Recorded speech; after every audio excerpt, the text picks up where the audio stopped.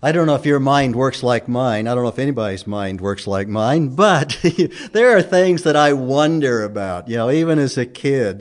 How do the ants know where to go? How did God get all the stars up there? And as I've been studying and looking at my ancestry over the last few years, I wonder that I had any ancestors at all.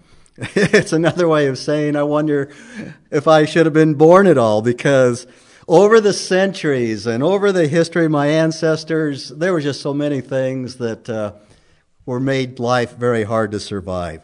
Every year through the 8th through the 11th century, my Viking ancestors, the Northmen, would raid the villages of my English ancestors.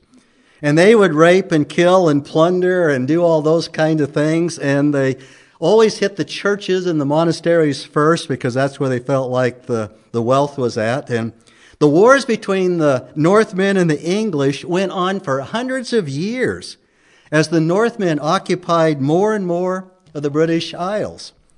How did anybody survive that? And then in Europe, there was the 100 Years' War. Can you imagine being in a war for 100 years? The 30 Years' War, dozens of wars, the Wars of the Roses, the bubonic plague that wiped out 60% of Europe.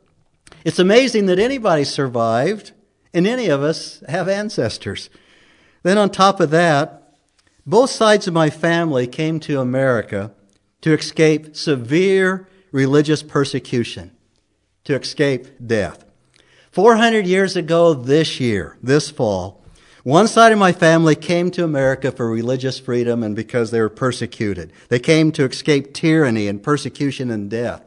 You see, the Pound side of my family, Grandma Pound's family, Edward Doty, my 9th great-grandfather, came to these shores on the Mayflower. And then in 1635, Thomas Pound came to join the Plymouth colony, and he married one of the women who had come on the Mayflower. So both my Grandma Pound's ancestor, Edward Doty, and my Grandpa Pound's ancestor, Thomas Pound, were part of the Plymouth colony in the New World. And these English Puritans were quick to establish strong governments. And as you probably know from school and history, there was the Mayflower Compact, where everyone on the Mayflower signed, which determined what self-government was going to look like in this new world. And so the Mayflower Compact created laws for Mayflower pilgrims and non-pilgrims as well for the good of their new colony. And it was a short document which established that the colonists would remain loyal subjects to King James despite their need for self-governments. And that the colonists would create and enact laws, ordinance, acts, constitutions, and offices for the good of the colony and abide by these laws. The colonists would create one society and work together to further it. And the colonists would live in accordance with the Christian faith. Then about 9 years later, the Mayflower Compact in that form of government was followed by the government of the Massachusetts Bay Colony. Now, the Puritans of the Massachusetts Bay Company, or colony, they established a theocratic government where they recognized that God is over all governments, but they limited the church, limited government and positions in government to church members. Only church members could serve in the government. And so Governor Winthrop, the Reverend John Cotton, and other leaders sought to prevent dissenting religious views from coming in their midst. And because of this, over the years, many were banished because of differing religious beliefs, including Roger Williams of Salem. If you may have heard that name, he was the founder of Rhode Island, but he also founded the very first Baptist church in America. And literally, Rhode Island was the only place that you could live where you really had perfect religious freedom. And the earliest governments in America, though, for the most part, other than Rhode Island, had absolutely no separation of church and state. And now the Puritan colonies in America are famous for their strict laws, for their strict punishment and swift punishment. And so back in the days of the Puritans, most aspects of their daily life, including law, was governed by religious beliefs. And people were expected to report to church every Sunday in a mannerly and obedient manner. whatever that means. You gotta use your manners when you come, and you gotta be obedient by going. And failure to do so resulted in a fine, sometimes as much as 50 pounds of tobacco. That's quite a fine in those days. And also getting away with the crime back then was much more difficult. For the communities were set up in small clusters of people, much like our neighborhood watch communities today. In fact, people were appointed to perform tasks as checking to make sure there was church attendance, did they go to church, and patrolling the streets, searching for unlawful behavior. And Puritans based their system of punishments on humiliation and shame. They felt that these practices would keep crime at bay out of fear of embarrassment. And you've probably seen this. You've seen that the more common punishment was being sentenced to be put in the stocks, which was a triangular-shaped wood board, as it were, and you stuck your head up here and then your hands, only your head and your hands stuck out. And the offender would be forced to stay there while other people looked on and while other people threw garbage at him. And the stocks were used for various offenses, including theft and failure to attend church services. Now, one of the things I have to admit is that my ninth great-grandfather, Edward Doty, was really a scoundrel. He found himself in court several times, and the early 18th century notes of Thomas Prince describe an incident on June 18th, 1621, when the first duel with a sword and a dagger was fought in New England between two servants of Stephen Hopkins. And those two servants, one of them was Edward Doty, my ninth great-grandfather, and the other was Edward Leicester, who fought, can you imagine fighting a duel with a sword in one hand, a dagger in another? And the duel ended with one being wounded in the hand and the other being wounded in the thigh. And their punishment was to be tied together, head and feet together for 24 hours without meat or drink. Now think about that for a minute. I know that my head doesn't reach my feet, so it can't be my head tied to my feet. And so it was one's head tied to the other's feet and the other's head tied to the other's feet. And they were to stay that way for 24 hours, plus you add that they were both wounded. You can just see that this was a horrible punishment. And so because of this, soon their master, Stephen Hopkins, apparently taking great pity on their great pains, made a, quote, humble request upon promise of a better carriage. In other words, a better behavior. They're going to behave themselves from here on out. I know from history that my great-grandfather didn't behave himself from here on out, but they were released by the governor. Now, likewise, the other side of my family, the Schlabachs, which when we get our name Schlabach, came to America in the 18th century. They came for religious freedom, and they came to escape persecution and tyranny and really much death among them. But they chose not to participate in government at all. You see, the Anabaptists believed in and practiced believers' baptism by immersion, which means when an adult or somebody old enough comes to faith in Jesus Christ, then they are baptized by immersion. Anabaptism means rebaptism. So even though everyone born in Europe at the time was baptized as an infant into the church, the Anabaptists refused to allow their babies to be baptized. And then they rebaptized Anabaptism adults when they came to faith in Jesus Christ as their Savior, even though many of them, to begin with, had been baptized as infants. So it was rebaptism. The problem was that every government in Europe at the time, whether it was Roman Catholic, Protestant, or Church of England, required by law all infants to be baptized, and by law forbade rebaptism. And so my Anabaptist ancestors under the Protestant government in Switzerland were persecuted and killed for not baptizing infants and for baptizing adults by immersion. In some cases, it was death by drowning. This was the idea. You want to be rebaptized, you want to go under the water. They held them under the water until they drowned. And so the Anabaptists had been persecuted and killed by the hundreds for almost 300 years before they immigrated to America. And they first came to Pennsylvania and then to Ohio. And they just wanted to be left alone by the government so they could worship and serve God according to the Scriptures. They had no reason to trust the government, and for good reason. They had no reason to serve in the government, for good reason. They had no want to serve in the military and those kind of things. And that's why so many Anabaptists, Amish and Mennonites are still pacifists today, and we can understand that. And so in my ancestry, there's a little bit of ancestral political schizophrenia going on. That might explain a lot about me. But one of the things was true about both the Puritans and the Anabaptists. They were people of the book. They were people of the Word of God. They were godly people who loved God and loved one another. In fact, the Puritans were called the godly. They were called the evangelicals. They were called the pious because everybody knew that that was their desire to love God and love people, and they were godly people. They served God and they served one another as best as they knew how. And they just wanted to live in a place and live under a government that fulfilled God's purposes, and where, according to 1 Timothy chapter 2, verse 2, they could lead tranquil and quiet lives in all godliness and dignity. So this morning we're going to look at what the Bible says about the purpose of government, and also what it says about being able as Christians to lead tranquil and quiet lives in all godliness and dignity.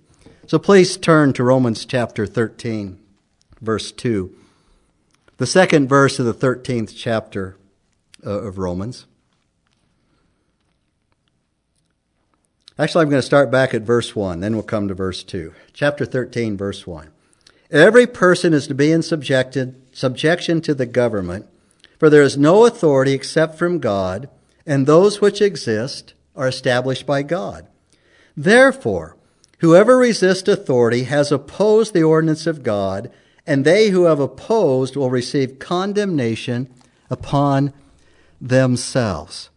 So before we get specifically into God's purpose of government, I want us to be reminded of the legitimate biblical reasons for disobeying the government. So when is resisting the governing authorities who are ordained by God the right thing for a Christian to do? And you'll remember that we said the first exception was they command you to do something that's in disobedience to God's word. They command you to do something that's in disobedience to God's word. Shadrach, Meshach, and Abednego were commanded to fall down and worship the giant statue of Nebuchadnezzar, and they refused. The Hebrew midwives refused to obey Pharaoh's command to kill the boy babies. They refused to do something that was in disobedience to God's word. The only other exception to obeying the governing authorities is when they try to prevent you from obeying God's word. Peter and John refused the command of the Jewish council to stop speaking and teaching the name of Jesus. The prophet Daniel refused the order to pray only to King Darius and not to pray to any other god. And then in history we saw the Anabaptists disobeyed the government by refusing to do something God had told them not to do. They refused to baptize their babies, and they disobeyed the government by doing something the government told them to do. and vice versa. So they fit both of those reasons. So there are legitimate biblical limits on our obedience to the governing authorities. But we also must recognize that God places limits on the government and what it can do. As ordained and established by God, governments do have a God-given right. They have a God-given right to punish those who would overthrow them, to punish treason, to resist overthrow, to control riots, and to seek to preserve themselves in power, but only by legitimate means. Governments have that right. But we also must remember that such a right is always held under God. Under God. In 1954, in response to the communist threat of the times, President Eisenhower encouraged the Congress to add the words, under God, to the Pledge of Allegiance. I pledge allegiance to the flag of the United States of America and to the republic for which it stands, one nation, under God. The words under God reflect biblical truth. This nation, all nations, exist under God. And what that is saying, of course, is that nations are to recognize that they have limited power. They are agents of God, they are ministers of God, but they are not God. So there are some things that nations have no right to do, or governments have no right to get into. And the Bible is clear on what those kinds of things are. And if you look at verse 6 of this 13th chapter of Romans, I'll read this first, then we'll talk about it a little bit. For because of this, the necessary to be in subjection for conscience sake, you also pay taxes. For rulers are servants of God, devoting themselves to this very thing. Render to all what is due them. Tax to whom tax is due, custom to whom custom, fear to whom fear, honor to whom honor. And you'll remember that there was that incident in Scripture where it came up, Jesus and your disciples, you guys pay your taxes? And Peter was really wondering about this. I think Peter, in particular, always had trouble with the tax man, being a fisherman, and always have to pay taxes on those kind of things. And Jesus took a coin and held it up and said, whose image is on the coin? And they said, it's Caesar's. And he said, all right, then give to Caesar the things that belong to Caesar. But give to God the things that belong to God. And by this, he clearly indicated that there are limits in the power of government. Caesar has his image on certain things, his stamp on certain things, and these things belong to him. And rightfully so, Jesus is saying, what things Peter puts his image on belong to Caesar.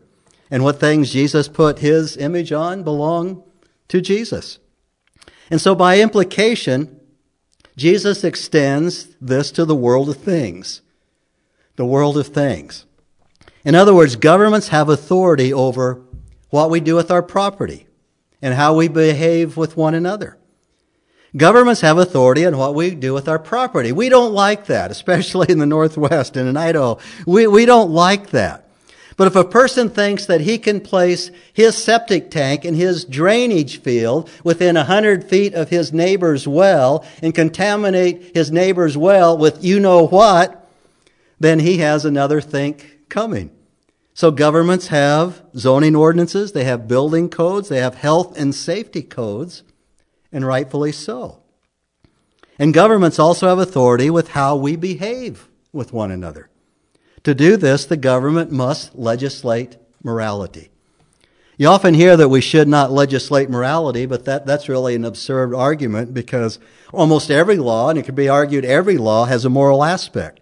Don't drink and drive or you face the consequences. Why? Because if you drink and drive, it endangers one's own life and the lives of others. And so rightfully so, the government imposes personal moralistic beliefs all the time. We have laws against rape, wife beatings, honor killings, stealing, assault, murder, pedophilia, and many other immoral behaviors. And our government imposes these moralistic beliefs on everybody in society. They could be part of a minority that has different beliefs than this, but it's imposed on everybody in society. But our Lord clearly indicates that the government has no right to touch what God has put his image on, which is the spirit of man. We are made in the image of God. We bear his stamp. Literally, the word is icon. It's the same way the stamp bears the image of Pharaoh, that's him too, but Caesar on the coin, and we put the image of our leaders on currency and on coins. We are stamped, we bear the very image of God. And since we belong to God and bear his image, Caesar has no right to command how people worship or to forbid their obedience to the word of God. Rulers are under God. Therefore, they have no right to command men to do what God says ought not to be done, or to command men not to do what God says should be done. And so there are limits of governmental powers. Governments are not to enslave men because men belong to God. Governments are not to oppress men. and women, of course, because they bear the image of God. What bears God's image must be given to God, not to Caesar. Just as what bears Caesar's image must be given to Caesar and not necessarily to God. And so now the legitimate functions of government are further described for us in verses 3 and 4 of Romans chapter 13. If you want to turn there to the third verse of this 13th chapter. And Paul here succinctly says, the purpose for government is to protect law-abiding citizens and to punish lawbreakers. Paul here is presenting the general purpose and practice of government. Because this is not a statement or a thesis on what it means to have separation of church and state. That's not here at all in this passage. Or what a just war and an unjust war is. When should we go to war as a nation? When should we not go to war? You're going to have to go to someplace else in Scripture and your own conscience to find those kind of answers. This is not that kind of statement here. It's the general purpose of government is to protect those who do right and to punish those who do wrong. Verse 3, for rulers are not a cause of fear for good behavior, but for evil. Do you want to have no fear of authority?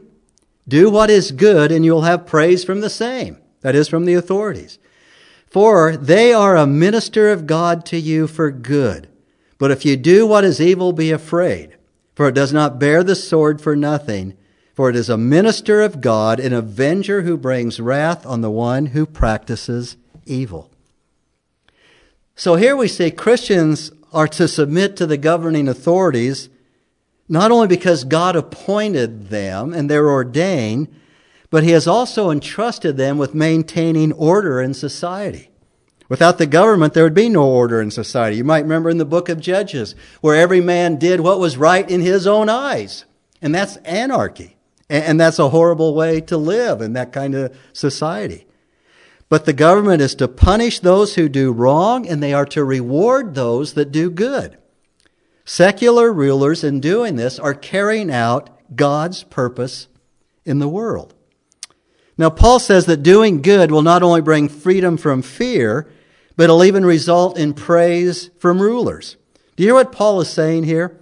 If you're driving down the freeway and you're going over the speed limit, you don't have to keep looking in your rearview mirror and see where the speed traps are, or look at your radar detector if you have one of those. You don't have to be in that kind of fear. Or when you pass by the police officer and there's that speed trap and all of a sudden you see him, what do? You hit your brakes, whether you're going too fast or not. You slow down. We don't have to live in that kind of fear if we obey the speed limit. Now, if you're obeying the speed limit, and the officer is not going to pull you over and say, sir, you are driving so beautifully that I just wanted to stop you and commend you for it. It's never going to happen. At least it hasn't happened to me. So what does it mean that we have praise from the rulers and the authorities when we do what is good? When Christians are known as law-abiding citizens in the community, they are literally worthy of praise. Worthy of praise. We will be known in Emmett, we'll be known in the Treasure Valley as a people who are worthy of praise from our rulers because of our submissive attitude and obedience to the governing authorities. As Christians, we are to be a people who are worthy of praise from our community leaders. And so first we have the positive function of the ruler. The ruler praises those who do good. But then we see the negative function of the ruler, punishing evil. Verse 4 again. For as a minister of God for you for good, but if you do what is evil, be afraid. For it does not bear the sword for nothing. It is a minister of God, an avenger who brings wrath on the one who practices evil. In both the functions of praising those who do good and punishing evil, the secular ruler is carrying out God's purpose as his diakonos. That word sound familiar? We get the word deacon from it. It literally servant. It's translated minister or servant. The ruler is a minister of God, a servant of God, an avenger who brings wrath on the one who is practicing evil. Governments are to protect us from evil. That is God's purpose. They are to preserve the security of people. They are to protect us from harm and attack from without, and they are to protect us from harm and attack from within. And for that purpose, governments properly have armies, they have police systems, they have courts of justice to preserve us from evil that is in our midst. And preserving the security of the people by protecting attacks from within and without certainly includes protecting us from the coronavirus and all its harmful effects. In this, they are a minister of God, a servant of God on our behalf. And how we as Christians respond to their authority will either bring praise or it will bring condemnation. In verse 5 of Romans chapter 13 shows us that we should be subject to the government not only because it is for our good, but because also it is the right thing to do. It is the right thing to do. Verse 5. Therefore it is necessary to be in subjection not only because of wrath, but also for conscience sake. Now, as Christians, being in submission to the governing authorities, because they bear the sword, we might get in trouble, is only a minor reason for Christian submission to the authorities. The more basic reason for Christian submission is because of conscience sake. It's just the right thing to do. And why is that? Because conscience here refers to the believer's knowledge of God's will and God's purposes. We have the knowledge of God's will and His purposes. Christians know what Paul has just taught here. Secular rulers are appointed by God. They are ordained by God. They are servants of God. And that they function, therefore, as God's servants. The Apostle Peter said much the same thing in 1 Peter chapter 2, verse 13. He said, "Submit yourselves for the Lord's sake to every human institution, whether to a king as the one in authority, or to governors as sent by him for the punishment of evildoers and the praise of those who do right. For such is the will of God, that by doing right you may silence the ignorance of foolish men." You know, people always wonder, what is God's will? What is God's will? There's 7 or 8 places in Scripture, and this is one of them where it says, this is the will of God. This is the will of God. As God's children who are indwelt by the Spirit of God, we should realize with spiritual instinctiveness that disobedience of and disrespect for government is wrong, and that obedience of and respect for it is right. So let's turn over to 1 Timothy chapter 2. 1 Timothy chapter 2, verse 1. In Paul's letter to Timothy, this first letter, we come back to the reason why persecuted Christians came to this blessed land to begin with. Why the Pilgrims, the Puritans, and the Anabaptists, and many other persecuted Christians, including the Baptists and the Quakers, came to this land to begin with. We are blessed to live in a country, even now, that has more religious freedom than any other country in the world. Now, I know that those freedoms are being infringed upon more and more as we get into these days, but the freedoms that we enjoy are encapsulated in the United States Constitution and the Bill of Rights. It's recognized in the Pledge of Allegiance that we are one nation under God. And the subject of 1 Timothy chapter 2 is that we are to pray. We are to pray. Verse 1. First of all, then, I urge that entreaties and prayers and petitions and thanksgivings be made on behalf of all men, for kings and all who are in authority. Why are we to pray for kings and all who are in authority? Why are we supposed to do that? Notice the so that follows. So that, this is the reason, this is the purpose that we pray. So that we may lead a tranquil and quiet life in all godliness and dignity.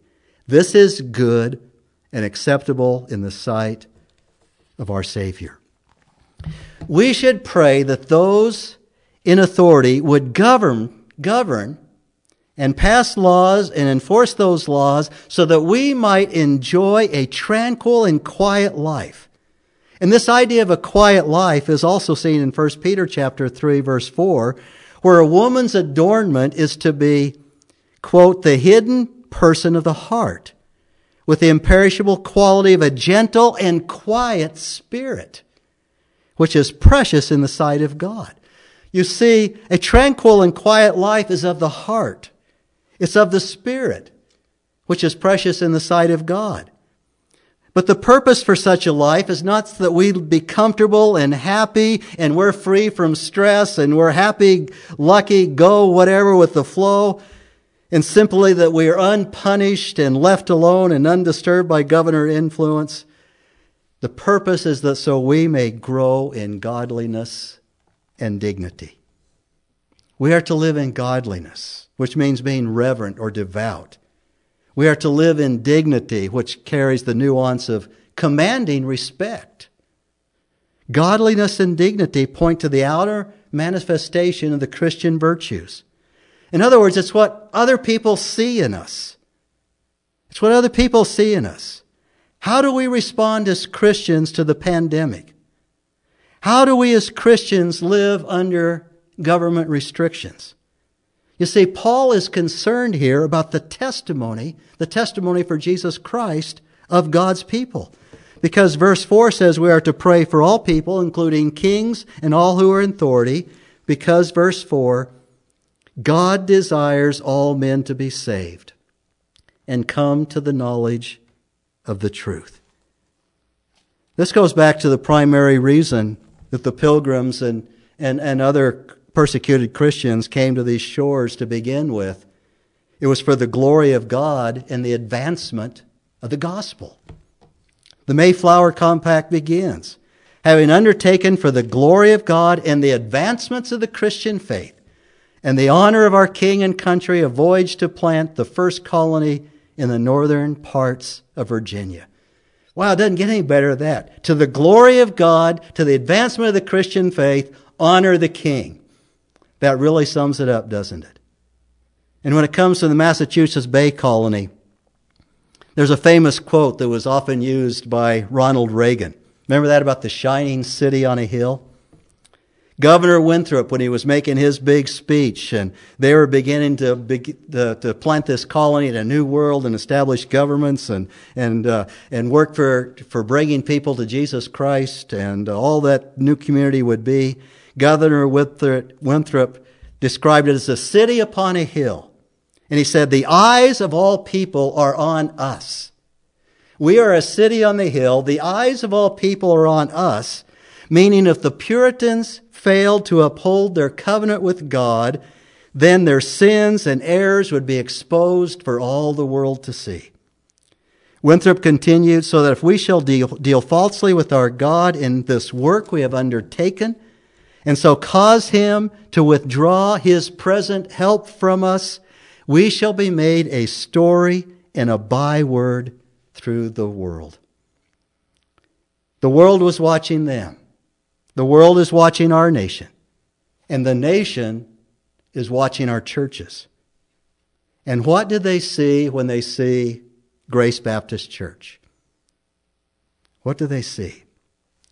We want them to see a people of the book, a people of the Word of God. We want them to see godly people who love God, who love one another, who serve one another, and make sacrifices for one another. We want them to see Christians who love each other as Christ loved us, as he gave his life up for them. We want them to see people who have quiet and gentle spirits, who think not of their own comfort and happiness, but of people who will do whatever it takes to protect the life and health of others. We want them to see those who are worthy of praise. We want our leaders to see those who are worthy of praise. The mayor, the city council, how we respond during this time as God's people. We want the governor to see how we respond as God's people, because this is the governor, Emmett's the governor's hometown. His home is here. He grew up with many of us. We want to be people worthy of praise. And mostly we want them to see something in us and something about us that would make them want what we have. And you know what that is. A personal, loving, saving relationship with the Lord Jesus Christ. And so as we open up our church more and more over these next coming weeks, we have a blessed opportunity to show Christ to our community. And as we enjoy beginning to once more and in growing numbers and however that works over the next coming, whether it's weeks, months, or whatever it is, we are going to trust God and trust Him that they will see something in us that will give us the opportunity to tell them about Jesus Christ. So let's pray in His name.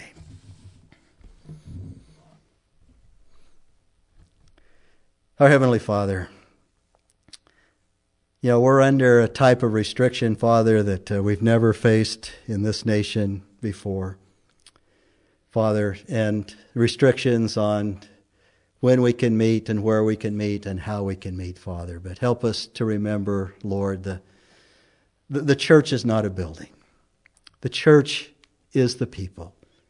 And you have given us wonderful opportunities to work and serve one another, Father.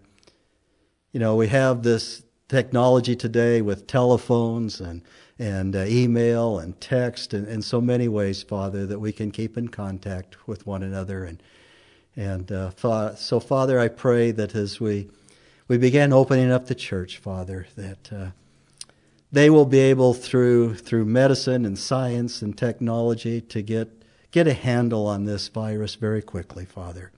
We pray for the scientists and medical people who are working on vaccines and treatments, Father. And we pray that will be very swift, that it'll be quicker than anybody thought, and that, Father, you would get the praise and the glory for that. May it be in a way, Father, that glorifies you, Lord.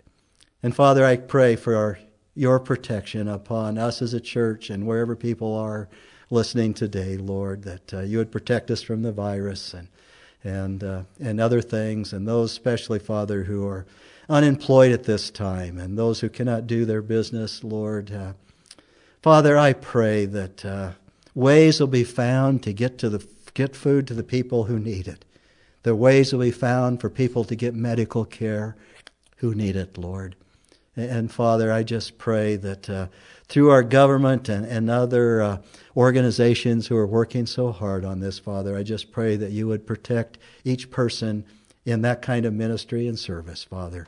And we thank you for the many ways that people can be blessed and fed and their needs met during this time. And we pray it in Jesus' name. Amen.